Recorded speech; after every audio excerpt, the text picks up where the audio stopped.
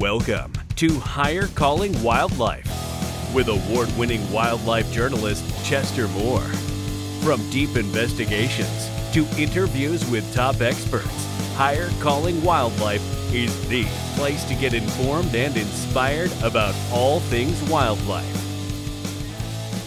Welcome to Higher Calling Wildlife. This is Chester Moore checking in from the Sheep Show in beautiful Reno, Nevada, the Wild Sheep Foundation showcase for all their conservation efforts at Expo for mountain hunting, etc. Here with my friend Froylan Hernandez. He is the Desert Sheep Program Leader for the Texas Parks and Wildlife Department. Welcome to the program. Well, thank you, Chester. Thank you for having me. You know, the Desert Sheep Program has been very, very successful in Texas and bringing it back to historical levels. There's a little bump there with some disease issues and things like that. But just for people who've been keeping up with like weather updates and drought conditions over the last year, tell us a little bit about range conditions right now in the Trans-Pecos. Yeah. Well, so fortunately, we've had some pretty good rains here in the last several months. Mm-hmm. Our monsoon season finally kicked up, and so that helped start it. And then we've had a little bit of winter moisture also. Mm-hmm. So the conditions are a lot better than they were this time a year ago. Still not the way we'd like them to be, but certainly a little better than they were last year. How many mountain ranges are desert bighorns currently on in Texas? So historically there was about 17 or 18 mountain ranges that had bighorns in them, and right now we're up to about 11. Well, so it's with that regard, we're doing pretty good. Mm-hmm. And where are the numbers currently?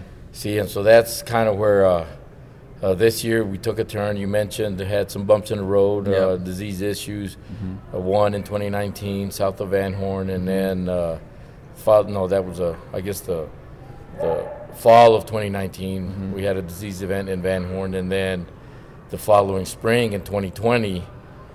Disease event in Black Gap, and so that knocked us back. And there's a couple of the mountain ranges that the numbers are lower than average, and so right now we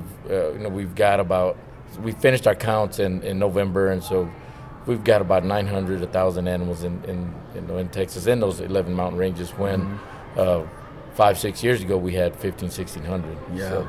And so right now there's been a lot of guzzler work and things like that with the Texas Bighorn Society and others.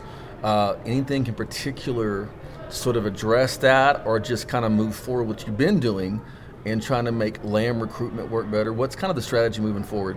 Well, so the strategy is exactly that: monitor the lamb recruitment, because that's really the indicator if the population has stabilized or not. And if you have say 25% lamb recruitment, then while it's not great, it's a good indicator that the population is stabilized and slightly maybe even increasing, but certainly not tanking. Anything below that, you really monitor your population. But that's exactly the strategy: is closely monitor the population and look at lamb recruitment as an indicator if the disease is still there or not. Now, how quick can the Trans-Pecos bounce back from drought? As far as the range conditions, it'd be in an arid environment, and that's how arid environment.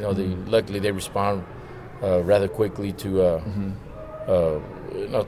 precipitation. If the habitat is degraded, then it does take a little longer, but most of our ranges are not degraded. We have a few that are in not as good a condition as we'd like for them to be because of the aoudad and high densities and a little bit of overuse. But it does bounce back fairly quickly. And Texas being 97% privately owned, I mean the bulk of Trans-Pecos is under private ownership. So I know private ranchers are a very important part of your management equation. Oh, absolutely, absolutely. I mean, I've always said that the success that Texas Parks and Wildlife has seen with the Bighorn program is because of partnerships. It's not a one-man show, and it's certainly not a one agency success story. It's been multiple partners, whether you're talking about NGOs or just interest groups and whatnot. But the landowner, if not for the landowner, because it is 97%, Texas is 97% private. without the landowner, then progress ceases. So they're a major partner. Do you find that many of the landowners have a strong conservation ethic toward wild sheep and wanting to balance, livestock, wild sheep operations, and also just mule deer and other Trans-Pecos wildlife? Yeah, and I'm glad you mentioned mule deer, because that's exactly it. A lot of them are very wildlife oriented, and so while they do things that benefit sheep, it also benefits other wildlife, and vice versa. They'll do things that benefit whether a mule deer or whatnot. It still benefits sheep. But yes, we're fortunate that landowners they do have that awareness and do want to do the good things that benefit Texas wildlife. Well, you mentioned the elephant in the room, or the non-sheep sheep in the room, the aoudad, which is a challenge because of the numbers out and free ranging. But you had mentioned something at the chapter and affiliate summit that Parks and Wildlife's more or less taking a stand of like, we're going to work around this and do what we can, work with private landowners. We know we can't totally change this. There's too many out there, but we're going to try to manage it the best we can. Is that sort of still the path forward and trying to educate people about this as well? It's exactly the path forward. We recognize that, as you mentioned, because of the high densities, it's almost impossible for us to say we're going to get rid of all of them. Yeah. And in addition to that is landowners, they get supplemental income through hunting, and so I, in my right mind, cannot ask a landowner to get rid of a resource that that gives them that supplemental income. And I say this often. I had a landowner come to the office, and we were talking sheep, and it was a bad year, and he was saying, man, it just, had it not been for aoudad hunting, I would not have survived, because at that time he was destocking and whatnot. So it was dire situation for him from a livestock perspective, but having that other resource to utilize, it allowed him to stay afloat. So again, in my right mind, I cannot ask someone to fully remove them, but the plan moving forward is to do research and to see what a threshold might be. How many can the countryside support? How many animals can the habitat support, whether that be mule deer, bighorn, and aoudad. So we're looking at it from a totally different perspective now. Is there any evidence suggests that aoudad cause any problems for livestock?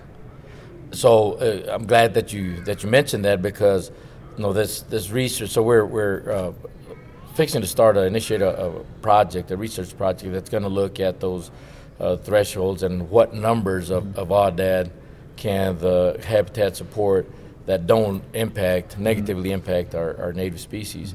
But the other component is, and that won't be part of this research, but certainly we're looking into it, because there's quite a bit of interest in that, is to look at how the aoudad also impact livestock. Yeah, a lot of intriguing things. And for those who've never been out to the Trans-Pecos area of Texas, it's much different than the rest of the state. You got mountains, and it's really, really beautiful out there. And of course, we have our desert bighorn sheep population, mule deer, elk that are out there, black bears returning, a lot of rich wildlife out there. And I salute all of you out there in the Trans-Pecos for your hard work and some really big country to cover. That's absolutely right. Lots of country to cover. Lots of country to cover out there. So maybe there's a hunter listening or just a wildlife enthusiast that wants to do something to help bighorn sheep in Texas. What can they do? What you do helps a lot. Getting the word out, raising awareness. So what you do helps a lot. But if they want to take it a step further, just the public being aware of the challenges and issues that we're facing, that helps in itself. But if they want to take it a step further and help, there's organizations that they can contribute to, whether that be financial contributions or manpower.